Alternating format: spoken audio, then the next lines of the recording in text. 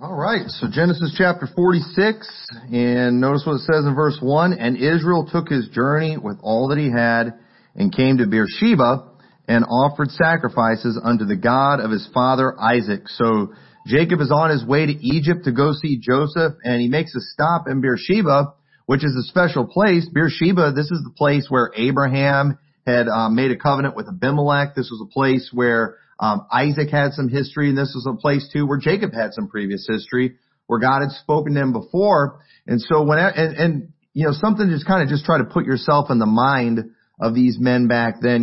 Traveling was not near as easy as it was today. Today we've got paved roads, we've got cars, and so if there's places that are special to us, it's real easy to get to, and we kind of take it for granted.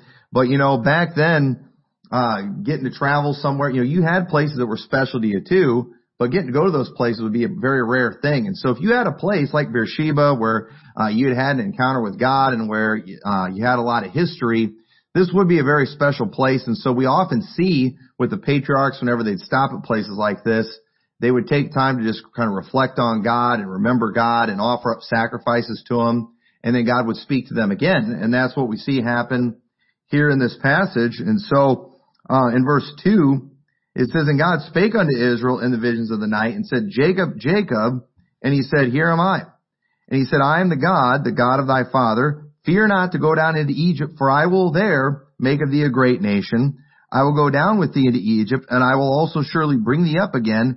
And Joseph shall put his hand upon thine eyes." Now this is very important here too, because remember, they didn't have the Bible like we do today, but Jacob did have a promise of God that he had given him, that he had given his father, and that he had given his grandfather Abraham, that God was going to make of him a great nation. And think about the promises that we've been given. Like, for example, we have the promise that Jesus is coming again. And is that not something that we think a lot about? Something we talk about a lot? Well, the promise that they had was that God was going to make a great nation of them. And think about it, because Abraham never really saw that happen, did he? Isaac never saw that happen. Isaac only had 2 sons. Jacob, though, he kind of is beginning to see this because of the fact we see that he now has 70 descendants.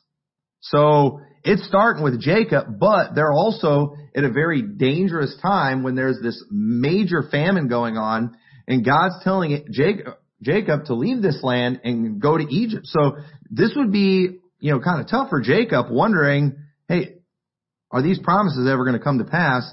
But God, when he's speaking to him, he assures him, hey, don't worry. What I promised you is going to come to pass. I'll make a great nation of you there. And we know that happened because when they come out of Egypt, it's estimated that there was probably over 2 million of them. And which is pretty amazing thing. But God's reminding him of that promise. And he said, so notice what he says. I will go down with thee into Egypt. I'll be with you there. I will also surely bring thee up again. Okay. But then he said, and Joseph shall put his hand upon thine eyes. Now, what does that mean? I mean, I tend to think that kind of when people die, they kind of close their eyelids on them. So you know what? God's basically telling Jacob here, you're going to die in Egypt, but I'm going to bring you back to Israel. Now, I think there's a twofold significance to this statement, because one, I believe when God told Jacob, I'll bring you up again, he's not so much talking about Jacob the individual, but Israel the people, saying, you're going to go to Egypt, but I'm going to get you out of Egypt. So that is one meaning of what God said. I believe that's what God meant when he said that. But I also, like many of the promises that we see in the Old Testament, they do have a more literal fulfillment that is going to come in the future in the millennial kingdom. I believe he meant it literally, because someday God is going to raise Jacob up from the dead and he will be in that land again. That's going to happen one of these days. And that's why Hebrews 11:13 says, these all died in faith, not having received the promises.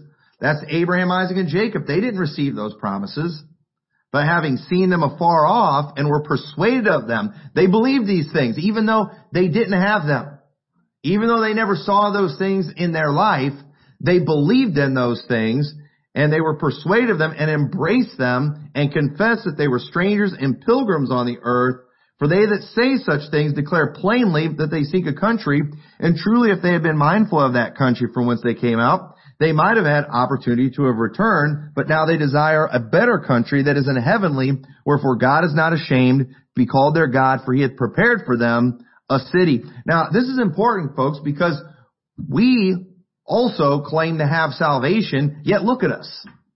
We're still sinful people with vile bodies. But yet we claim to have all these things. We believe in these things. We believe that we have salvation. Why? Because we have the promise of it. And while it hasn't been manifested in our life and in our body yet, we're still persuaded of it. We claim it.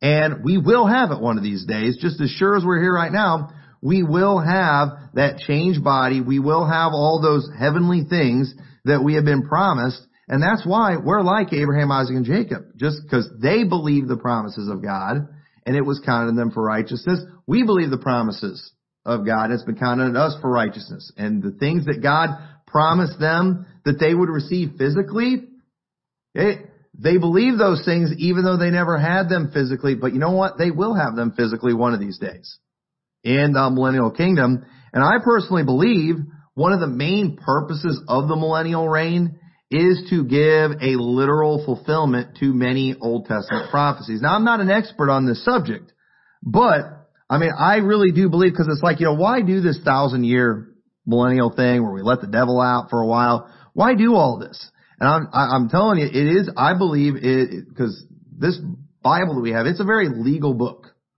And God cares about every word of it. God fully intends to keep every promise that he ever made. And there are a lot of earthly things that need to take place, things that have never happened, things that have never been fulfilled. And I believe those things are going to take place during the millennial kingdom. I believe that's one of the big things that are going to be going on. You say, well, how are all those details going to play out? I don't know, but I can promise you this: Jesus Christ will be on the throne and he will follow these things to the letter. And you and I, we might have some different interpretations of what those things are going to look like. We like to argue with the Ruckmanites about how things are going to play out in the millennial kingdom. But either way, we might have some things right, we might have some things wrong. But either way, when the time comes, Jesus is going to get it all right. He'll get it all figured out. And if there's any disputes about how it's going to play out, he'll fix us all in the millennium. He'll take care of all of that. But I just think I think it's very interesting how God worded it there. And always pay very close attention to the words of God that he spoke specifically in the book of Genesis and anywhere in the Bible. There's a lot of, God, the way he speaks is just amazing. There are many, just many layers to what God said. And so I do believe what God said will be fulfilled literally, because God will bring Jacob again into Israel in the future. But I also believe he was telling him, you as a people are not going to stay there. I'll bring you out. And God did that. And I'm glad God did that, because if God did that, chances are he's going to keep the other part of it too and raise him up. And if he's going to raise Jacob up, that means he's probably going to raise us up too, just like he said. So I'm always encouraged when I see God keeping his promises to other people. So notice in verse 5, it says, and Jacob rose up from Beersheba, and the sons of Israel carried Jacob their father and their little ones and their wives in the wagons which Pharaoh had sent to carry him. And they took their cattle and their goods, which they had gotten in the land of Canaan, and came into Egypt, Jacob and all his seed with him, his sons and his sons' sons with him, his daughters and his sons' daughters, and all his seed brought he with him into Egypt. And we're not going to go through all the names again here, but basically what we're seeing here is this is going into detail who the descendants are. It goes from each of his wives and the children that they had, and then all of their children. And there was a grand total that were in Egypt, 70 that are mentioned. Now, keep this in mind, because how do you go from 70 to 2 million? And then there's dispute about how long they were in Egypt. Some people believe the 430 years started during Abraham's time. Some believe it started right here. Either way you look at it, it'd be hard to multiply it to from 70 to 2 million. But at the same, and I tend to lean more towards it would actually have been like, the clock starting with Abraham. That's another subject for another day. I'm not going to fight anybody on that one. I haven't done all the due diligence I need to do on that. But either way, you got to understand, it actually was more than 70 people that went down there. Because remember, Abraham had a bunch of servants. And then those went to Isaac. Isaac had a whole bunch of servants. Jacob had a whole bunch of servants. And so all of them went with him to Goshen. It was more than 70 people, but the 70 that are named, especially the sons, they were important. They were significant because Jacob is important because he is who the nation is named after. Jacob's sons were important because they were the 12 tribes of Israel were named of them. And you say, well, all those servants, what tribe did they end up with? Well, we see later in the law that if you became a Jew, you became a part of the tribe of the land that you dwelled in. When God divided up the land, so if you were living in the land, Gad's land, then you would become a part of the tribe of Gad. So I'm sure each of the 12 sons had their own servants and they just would have been in their tribe. But the thing is, those physical descendants were important because that's who, where the leadership was. They were the ones that received the inheritances, that cities were named after, all those things. So you kind of had almost like like an upper class and a lower class. You had the class of importance, of ownership, of leadership, but you had other people that were there that weren't necessarily physical descendants. Now, after several generations, they pretty much all would have been physical descendants because, there was a lot of marrying going on, between Abraham's or, Jacob's children and the servants. But I say all that to say that there were probably hundreds of people that actually went to Egypt when all this took place. And so, I just wanted to throw that in there to kind of help some things make sense. And I'm hoping to get to later. But notice in verse 26, says, and the souls that came with Jacob into Egypt, which came out of his loins, besides Jacob's sons' wives, all the souls were 66. So again, this right here, this isn't just telling us everybody that went to Egypt. It's just telling us everybody that came from the loins of Jacob. That's what it's talking about right there. And then it mentions the sons of Joseph, which were born to him in Egypt, were 2 souls. All the souls of the house of Jacob, which came into Egypt, were 70. So Joseph and his 2 sons would add up to 69, and then Jacob himself, they're 70. So, verse 28, and he sent Judah before him unto Joseph to direct his face unto Goshen, and they came into the land of Goshen, and Joseph made ready his chariot and went up to meet Israel his father to Goshen, and presented himself unto him, and he fell on his neck and wept on his neck a good while. And Israel said unto Joseph, now let me die, since I have seen thy face, because thou art yet alive. And Joseph said unto his brethren, unto his father's house, I will go up and show Pharaoh, and say unto him, my brethren and my father's house, which were in the land of Canaan, are come unto me. So, this is everyone. I believe this includes the servants, the descendants. And notice how Jacob said, let me die since I've seen thy face. He's just basically like, my life's complete. And that's kind of, you might hear people say stuff like that, a lot of times joking, when something really good and wonderful happens, like my life's complete now. Basically, I can, if my life ended now, it was a good life because this was so wonderful. And I think that's what Jacob is saying right there, because he was so happy to see Joseph. It was something he thought was never going to happen again. This was a truly great moment, one that had a lot of tears. And it says in verse 32, says, and the men are shepherds, for their trade hath been to feed cattle, and they have brought their flocks and their herds, and all that they have. And it shall come to pass, when Pharaoh shall call you, and shall say, what is your occupation? That ye shall say, thy servant's trade hath been about cattle from our youth, even until now, both we and also our fathers, that ye may dwell in the land of Goshen. For every shepherd is an abomination unto the Egyptians. Okay, now, what is the deal with that right there? That every shepherd is abomination unto the Egyptians. This is what I want to talk about tonight, because I think this is an interesting subject. Because this sounds like kind of a snobby attitude, doesn't it? And notice how Joseph tells them, hey, when you stand before Pharaoh, tell him that you're shepherds, and that way you can dwell in the land of Goshen. And Goshen was kind of their area because of the fact they were shepherds. They kind of wanted to keep them separate from everybody else. And so let's look at the first mention of the word abomination in the Bible.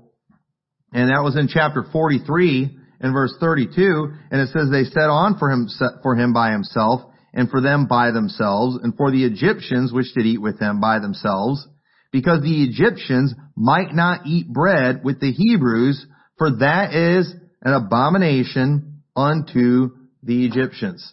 So, is everybody clear on what it means for shepherds to be an abomination to the Egyptians? To eat with the, Jews was an abomination to the Egyptians? It basically means the Egyptians were disgusted by shepherds. You know what it means? It means they thought they were better than shepherds. These people, these goat herders, these people that just are with the animals all the time, they're repulsive to us. They're disgusting to us. Obviously, there's people that live that way, but we don't want them living amongst us in our city. They can stay in Goshen.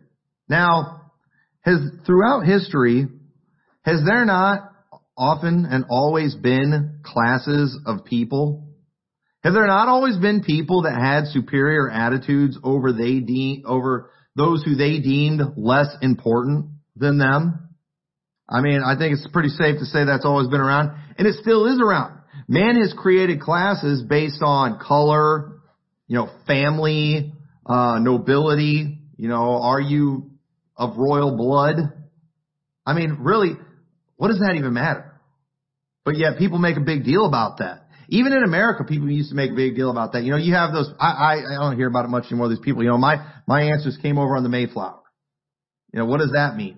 It means I'm more American than you. It's pretty much what that means. Mine were among those who first settled this country. Your family came over on a boat, 100 or 200 years later. We're better than you because of that. Now, in America, I think in our culture, I think we've gotten over a lot of this stuff. Now, thanks to the Jesse Jacksons and Al Sharptons and people like that, they're doing everything they can to keep racism alive in this country. Listen, the news media is doing everything they can to keep racism alive. The public school is doing everything they can to keep racism alive and well, and they're still struggling. It's still going away more and more as much as these people are trying to, fire things up. But racism, bigotry, it has always been around. It always will be around. They'll have classes based on, rank, wealth, occupation, intellect, all these things. And biblical Christianity has always been the number one opposition to this type of thing. Now, I didn't say Christianity, but biblical Christianity has always been opposition. Any unity that is good that we have in the world today, it's based on the Christian mindset. In Christianity, we don't have rank. We don't have race. We don't have extra royalty over any other Christian. That's a Christian concept. That was not how it was in the world. Even in the New Testament, during Paul's day, there was special treatment for those who were Roman citizens. You had those that were freeborn. You had those that had to buy their freedom. There were different classes. You had the slaves. You had all these different groups, even during that time. And it's still that way in many parts of the world today. Still that way. But it was Christianity that helped get rid of that mindset in many ways. Galatians 3:27 says, "For as many of you as have been baptized into Christ have put on Christ, there is neither Jew nor Greek, there is neither bond nor free, there is neither male nor female, for you are all one in Christ Jesus, and if ye be Christ, then are ye Abraham's seed and heirs according to the promise." Now, why did the Bible even say, there's not male or female? Because in Christ, no one is above anyone else. Okay? If you're in Christ, automatically you're Abraham's seed. No longer are you more important because of what tribe you come from, because of the fact that you descend from Israel. That stuff does not matter anymore. In Christ, it's equal across the board. And that is a Christian thing. There is only saved and lost, And here's the thing with that. You can get snobby about that if you want. We could get snobby if we were Calvinists and believe that we got elected to this position by God. But in reality, any lost person can have what you have today if they would just believe in the Lord Jesus Christ. The standing that you have with God, any lost person from any part of the world, from any background, from any family, from any, demographic, whether it comes to wealth or anything, can have your standing tomorrow or right now if they would believe on Christ. So you know what? We don't brag about this stuff. We don't talk about that anymore. It's not something that it doesn't even make any sense to do that kind of thing. But that's a biblical Christian mindset to have that. So the thing we've got to understand is, so we all know there's no difference, okay, from one race to another in the eyes of God because we're all sinners. Okay, we all know that. But here's what you got to understand. That doesn't mean that hate and disgust for other groups is not real or baseless. Okay, now hear me out. Okay, hatred and disgust for other groups, other races is real. There's real racists out there. There's some people today, they just try to be racist and they just try to be offensive. When you hear them say the N-word, you can tell they're trying to be offensive. But then those other people, you hear them say it, you can tell it comes from the heart. And they're really racist. There's a difference. Some people, it's like even too when it comes to the homos, all right? Some people, when they're using all the homophobic terms and stuff, you can tell they're just trying to be offensive. But then there's others that it comes from the heart. And when I use homophobic slurs, I want it to come from the heart. I don't just say it to say it. That's why I'm not going to say it right now, because I'd be putting on. I'd be trying to prove something in saying it. But let me tell you, there's plenty of times I say it and it comes from the heart. And I always want those things to come from the heart. And I know that sounds funny and terrible, but it's just reality. Anybody know what I'm talking about? Have you ever heard that person? You can tell they were just trying to be offensive and shocking. I'm not impressed with that. Okay? Just say it if you mean it. If you don't mean it, don't say it. But so the thing is, just because, and I said also, this hatred, it's not all baseless. There's reasons. There's often reasons that one race hates another race. Now, I'm not saying they're good reasons. I'm not saying that it's justified. I'm not saying that it's okay. I'm not saying that God is pleased with it, but there are reasons people hate other groups. And people just need to deal with it and get over it. There's things about our culture that other people don't like. Even with church culture, you've got the IFB culture, the old past culture, and then you've got the trendy culture that's trying to take over today. I'm disgusted by the trendy culture. There's a lot of great deal of hostility in my heart towards that. Is it all godly? I don't think all of it is. I think some of it is, though. I like to think some of it is, but I think some of it is. It's prejudice. There's a real disgust there. And we could talk about whether or not it's all right or wrong some other time. But to me, a lot of that stuff, it makes me sick. It's an abomination to me. Okay? Now, here's what we got to understand about abominations. Abominations, in reality, are cultural and they're based on opinions.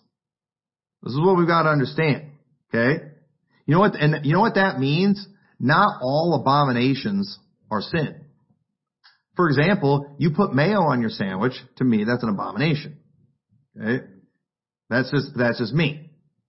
I don't believe you're sinning if you do that. Some of the things people mix. Brother Aaron, Brother Josh, some of the pictures you share of these combinations of food. Sometimes combinations of two food that are good. We would all say that's an abomination. You don't put those two things together. That's wrong and that's disgusting. Now there might, maybe there's weird people out there that like that stuff, but that's an abomination that's based on opinion. Now, understand this. Anything that God calls, that's an abomination to God is a sin. But here's the thing. All right. Why is that? Okay. Why is everything that's an abomination to God a sin? Well, because remember, abomination is something we have extreme hatred towards, extreme disgust towards. And God, in his culture, he's holy, isn't he? So if something disgusts God, then it is in fact a sin.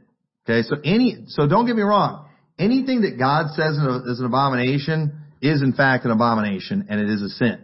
But not everything that's an abomination to everybody or even every culture is necessarily a sin. Because the definition of abomination is extreme hatred, detestation, or the object of detestation. What is it that makes something an abomination? It's not just when something is wrong, but it's when you have an extreme hatred or disgust from something. And that's going to be different from one person to another. And so many abominations are cultural, and sometimes they line up with the Bible, but sometimes they don't. Okay, so for example, dressing, the way we dressing in certain ways is very offensive in one culture where it isn't in another culture. It's still pretty offensive for a dude to wear a skirt in our culture, but in the Scottish culture, it's not really offensive, is it? It's an abomination to us to see that kind of thing, and it's not in other places. I just was in the truck stop over in Dixon the other day, and I saw a bunch of dudes in skirts there. But I will say, I didn't get creeped out as I normally would, because they were some kind of foreigners. They were some kind of like Indian or Hindu or something, and so they were kind of wearing these. I don't even know how to explain it, but it was skirts. Okay, now it didn't look like they were trying to be homos. It just looked like some weird cultural thing. So I didn't get as disgusted with them as I would an American doing that, because that's just not what we do. Okay? And there's differences. If you go to some Muslim countries, you'll watch guys kiss each other in the cheek. That's how they greet each other. That's an abomination to us, isn't it? But it's not to them over there. Okay? There's differences from one culture to another. And so understand, with the Egyptians, for whatever reason, they were disgusted by shepherds. I don't know if they just didn't like sheep or goats or what, or just people that spent a lot of time with them. I don't know what it was about it that they hated, but in that culture, that was a repulsive lifestyle. And there's many things that are repulsive to us that are not in other cultures. For example, too, in some cultures, eating dogs is normal. Just ask Obama. Okay, he used to do that. And in his country, that was normal. Now, in America, you don't eat your dog. Okay? Here's the thing. Is it a sin to eat a dog? No. But is it an abomination to us as Americans? Yes, it is. And so we all understand that when it comes to abominations, many times these things are very cultural. There's things, and we have a lot of the, American culture in us. But here's, with dietary laws, or with the diet and eating, for example, eating some things is very offensive in other cultures while it's not in others. Okay? You don't eat pigs around Muslims or Jews, right? But that's nothing for us here.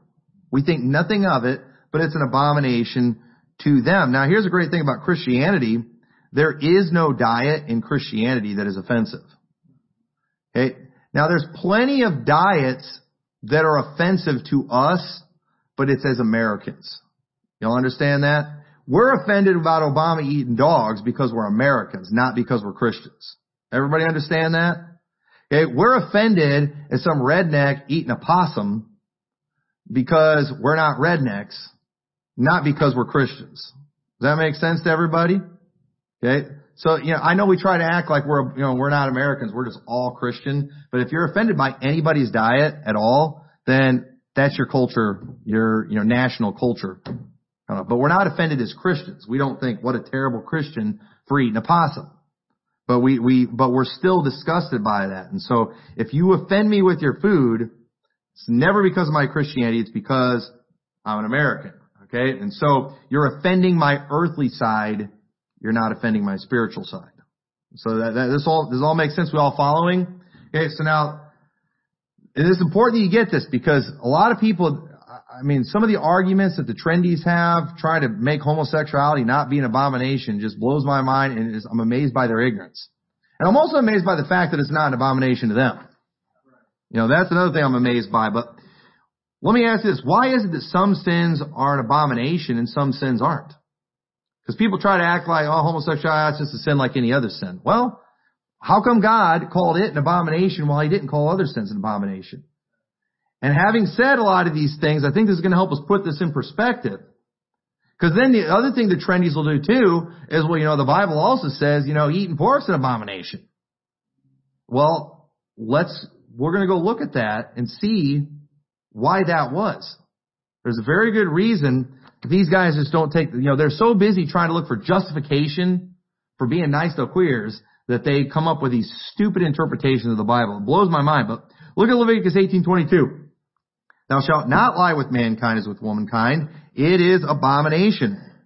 Neither shalt thou lie with any beast to defile thyself therewith. Neither shall any woman stand before a beast to lie down thereto. It is confusion. Defile not ye yourselves in any of these things. For in all these the nations are defiled, which I cast out before you. Now notice, God said this is an abomination. He didn't say, you think this is an abomination or this is an abomination to you. God just said, this is an abomination. Now, it makes sense that God would say that, seeing he created man and woman. God created the physical relationship for man and woman. God never created man to do what these people do. God never created man to do what some sickos do with animals. We were not created for that. That is offensive to the Creator to take His creation and to do something that messed up. That is offensive to the Creator. That offends an almighty, a holy God. It offends our Creator when we do that. So God said, that's an abomination. Don't you do that. You will defile the land. The land itself is going to vomit out the inhabitants. He said in Leviticus 20:13, if a man also lie with mankind as he lieth with a woman, both of them have committed an abomination. They shall surely be put to death. Their blood shall be upon them. Now God didn't do that for all sins. But He did for this one because it was so offensive, because it was so bad. It was so repulsive and disgusting. And so God did that. And so God created man and woman to be together. And while there's still rules that can be broken when it comes to the physical relationship between a man and a woman, God understands the attraction that's there because God put that in us. God designed women in a way to be attractive to men. That's the way He designed it. So even though there's sins that can be committed between men and women, if they're not married or, if they commit adultery and things like that, it's not an abomination because it's one of these things it's understandable. It's still sinful. Okay, adultery, while a lot of people can understand somebody, being seduced and tempted and things like that, we understand it's a horrible sin because it's so devastating to a relationship. It goes against the sanctity of marriage. But it's a horrible thing to do to your spouse. And so there are strict penalties on it, but it was never called an abomination. I never called it that. But when it comes to same-sex attraction, that is not how we were made. It's not normal. It's not natural. And the Bible's very clear. One who feels that way has been given over to a reprobate mind. It says in Romans 1:26, for this cause God gave them up unto vile affections. For even their women did change the natural use into that which is against nature. And likewise also the men, leaving the natural use of the woman, burned in their lust one toward another, men with men, working that which is unseemly, and receiving in themselves that recompense of their error which was meet. And even as they did not like to retain God in their knowledge, God gave them over to a reprobate mind to do those things which are not convenient. It's very clear when a person gets to that point where they're attracted to the same sex and they're burning in their lust one towards another, that something has happened to them. Okay, God has given them over to vile affections. They have rejected God for so long and they have rebelled so long. God has finally said, enough's enough. Fine, I'm going to just give you over to all these vile affections. And what is in the rest of us that, stops us from doing just horrible, disgusting things, it's not in these people anymore. It's not in them anymore. And therefore, they are tempted to do things that you and I can't imagine, things that are still an abomination to us. Things that still make us sick. And so fornication and adultery, they're still horrible sins. They still come with heavy penalties. But these penalties were there for a deterrent so others wouldn't do those things. Because, great sorrow and heartache comes. But these things aren't abominations. They're not, or at least they're not called abominations, even though they're horrible. Because, for example, too, we all understand when somebody loses their temper. You know why? Because we all can relate to that, can't we? So, again, there's some things that in our culture we can't relate to in other cultures. Okay? But when it comes to things like anger, we can all relate to that, can't we? Because we've all been angry before. We've all lost our temper before. You know, it's a normal sin. We all get it. But, you know, something like torturing somebody, murdering somebody, we don't get that, do we? I mean, listen, you take the most rotten person in the world. I have no desire to torture anybody. You know, there's some people maybe from long range who wouldn't mind, you know, taking a sniper rifle to them or, you know, just to finish them off. But I'm telling you, I don't want to see somebody suffering. I don't care how much I hate them. I have no desire to torture anybody. There's no way I wouldn't want to do it. There's no way. And so another thing too, we would all understand someone who is desperate and hungry stealing something. We would all get that. You know, the Bible says, you know, do not despise a thief if he's trying to feed himself.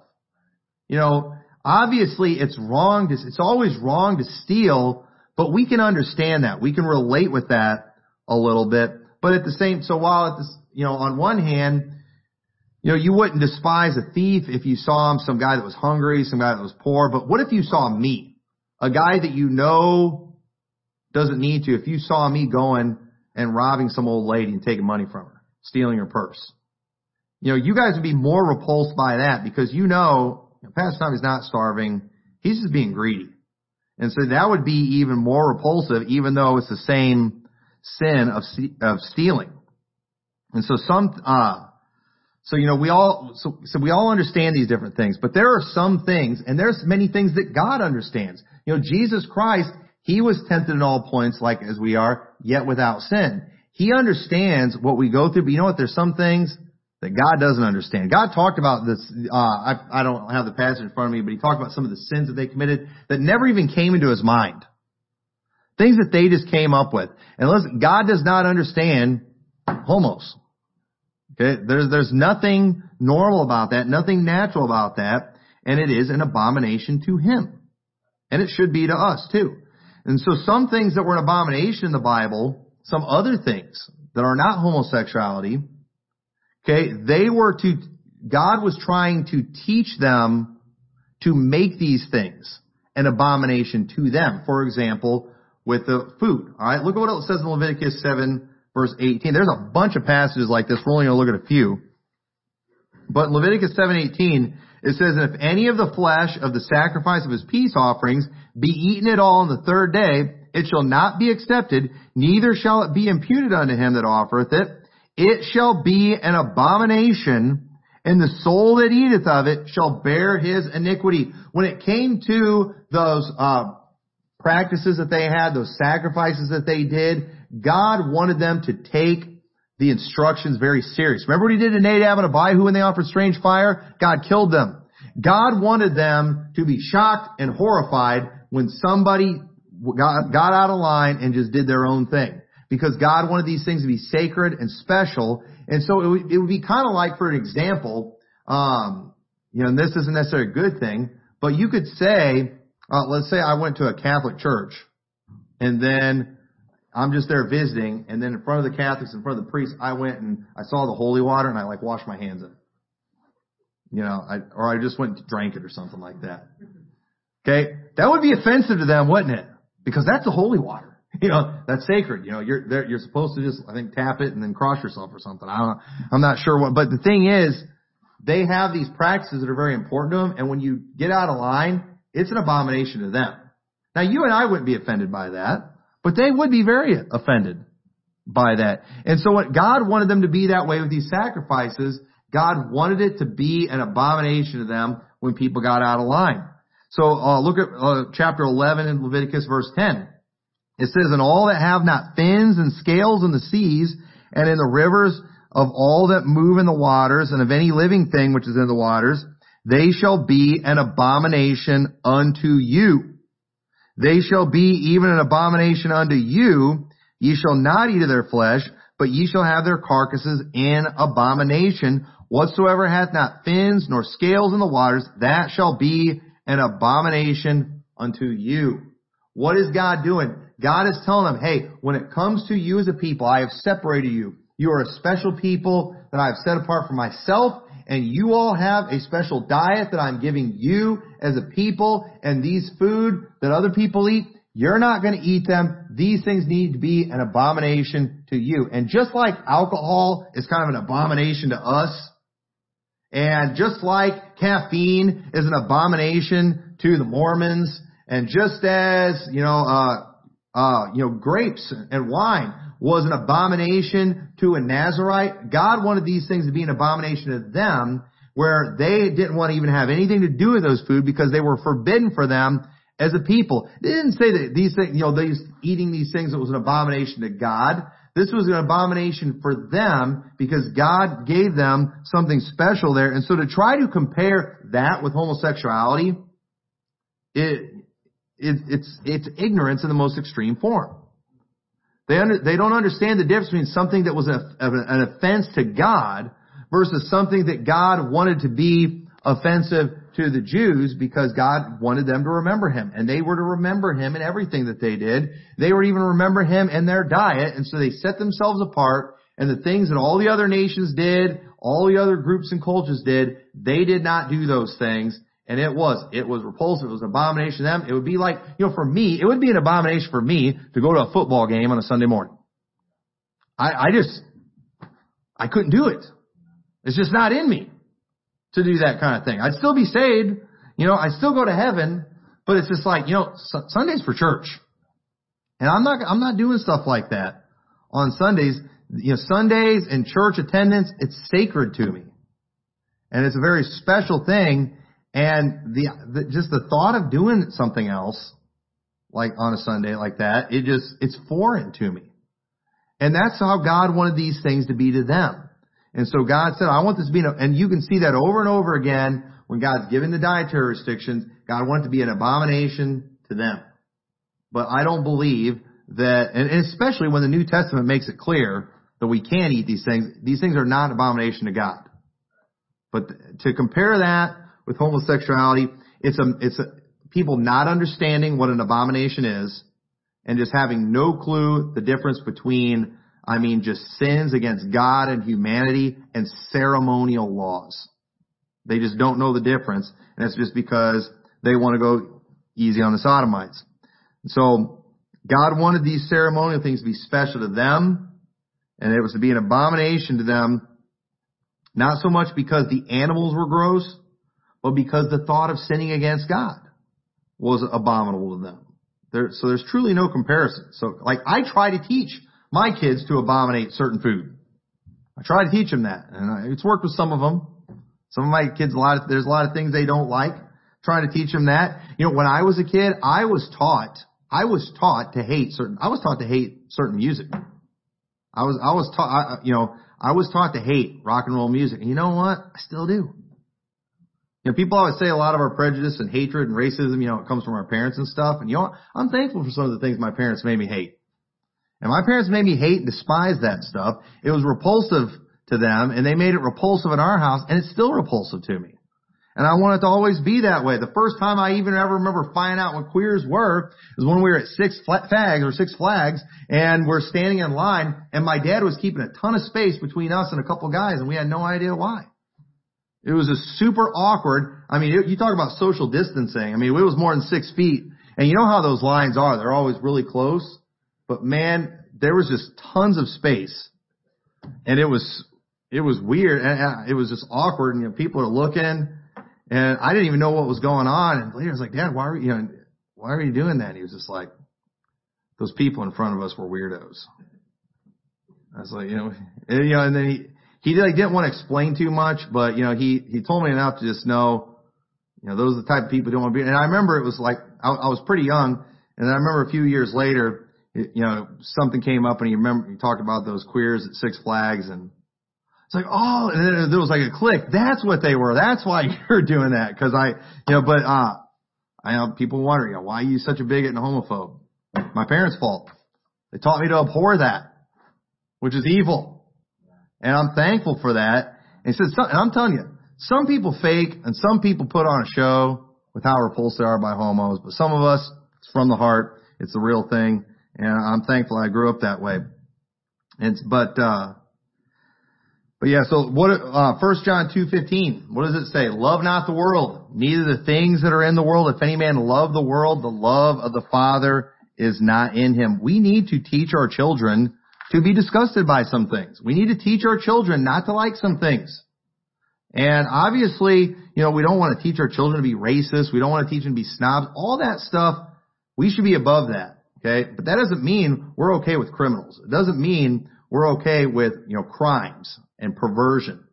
Okay? And the fact that people have turned perversion into a race, it blows my mind.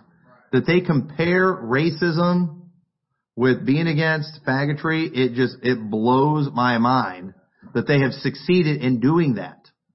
And this has been going on a long time. When I was at my dad's church on our bus route, some kid called another kid gay, and the other kid tattled to me about it, and I just told that kid, I was like, do not call people gay. That is disgusting. You don't say things like that about people. And some girl looked at me and she's like, Brother Tommy, are you racist? I said, how is that racist? It's like, yes, you said, calling somebody gay is disgusting and all that. I said, gay is not a race. But public school kids. That's what they're being taught. They're being taught they descended from monkeys and that queers are a race. I mean, it's amazing. So, but here's what the sad thing. What's sad, we've gotten into a point in our country where we actually have to go back to teaching people to hate certain things like sodomy. Our kids in the public school today are being taught to love those things. That's why they have to put it on television all the time. And that's why they make it look so much better than it is on television, because of the fact they've got to try to give you, they're trying to get you used to it. They're trying to give you a little taste of these things.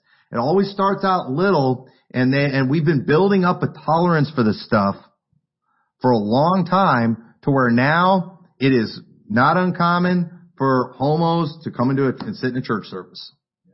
I mean, it blows my mind, but that's where we're at. And we're bad today for speaking out against that. I mean, we are going the wrong direction big time when it comes to this. Our world has succeeded in making people ashamed over a natural disgust for the unnatural. I mean, one of the elderly ladies in our church a couple of years ago, after I had been preaching about homos, or I hadn't even preached on homos that day, but she came up to me after church one time and she's like, Brother Tommy, she said, is it, I forgot how she asked me exactly, but she's like, homosexuals. That's wrong, isn't it? I was like, yeah. I said, why are you asking? She's like, because I don't like them. And it was like she almost felt bad. She was saying that, but I told her, I was like, that's okay. You shouldn't like that. And I had that the first year in the church. I had several people the first time I preached against homos that it was like they were relieved, because there was all these old timers that felt like they were bad people for not liking homos. And it was like they were glad to hear that they weren't bad, that they weren't crazy. That was normal. They came up from a different world. But listen, we've got to get back to that. That's what we need to get back to that. So there's plenty of things that we shouldn't hate. There's things in the past that our country hated. And listen, the racism that went on in this country, it was wrong, but it wasn't baseless, okay? There were things about the black culture that the white culture didn't like. And so they didn't like the black people because of it. They didn't want them being integrated. I'm not saying it was right. I'm just saying there were just real differences there that were repulsive to the white culture. And so they just, they hated black people for it. They wanted to keep them separate. It was wrong. Now, not everything that they hated about the culture was wrong. There was a lot of things in the culture that were bad, that they didn't want in their culture. The way they went about it was wrong. They did a lot of things wrong in that, but it is normal for different groups, nations, to have a certain disgust for another group. You know why? Because we live different ways of life. We have different cultures. and different ways of doing things. There's a lot of good, saved Baptists in the South that would be bored to tears in our church. But you know what? There's a lot of good, saved people here in our church that would be freaked out if you went down to their church. What's the difference? It's cultural difference. You know, us saying amen in a song, that's an offensive and abomination to a lot of the Southerners. You don't say amen. It's hey man. You know, they're offended by that type of thing. And so we need to deal with some of that stuff. But at the end of the day, let's not stop hating things that we should hate. Let's not stop hating the unnatural and the perverted. And so there's some things we need to make sure we keep these things an abomination in our life. That these things continue to be an abomination to us. And the things that are an abomination to God, I want them to be an abomination to me.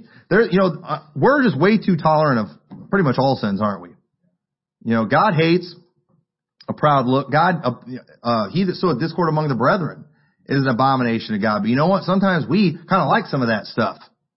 You know what? That needs to be an abomination to us too. And we sometimes have to teach ourselves that.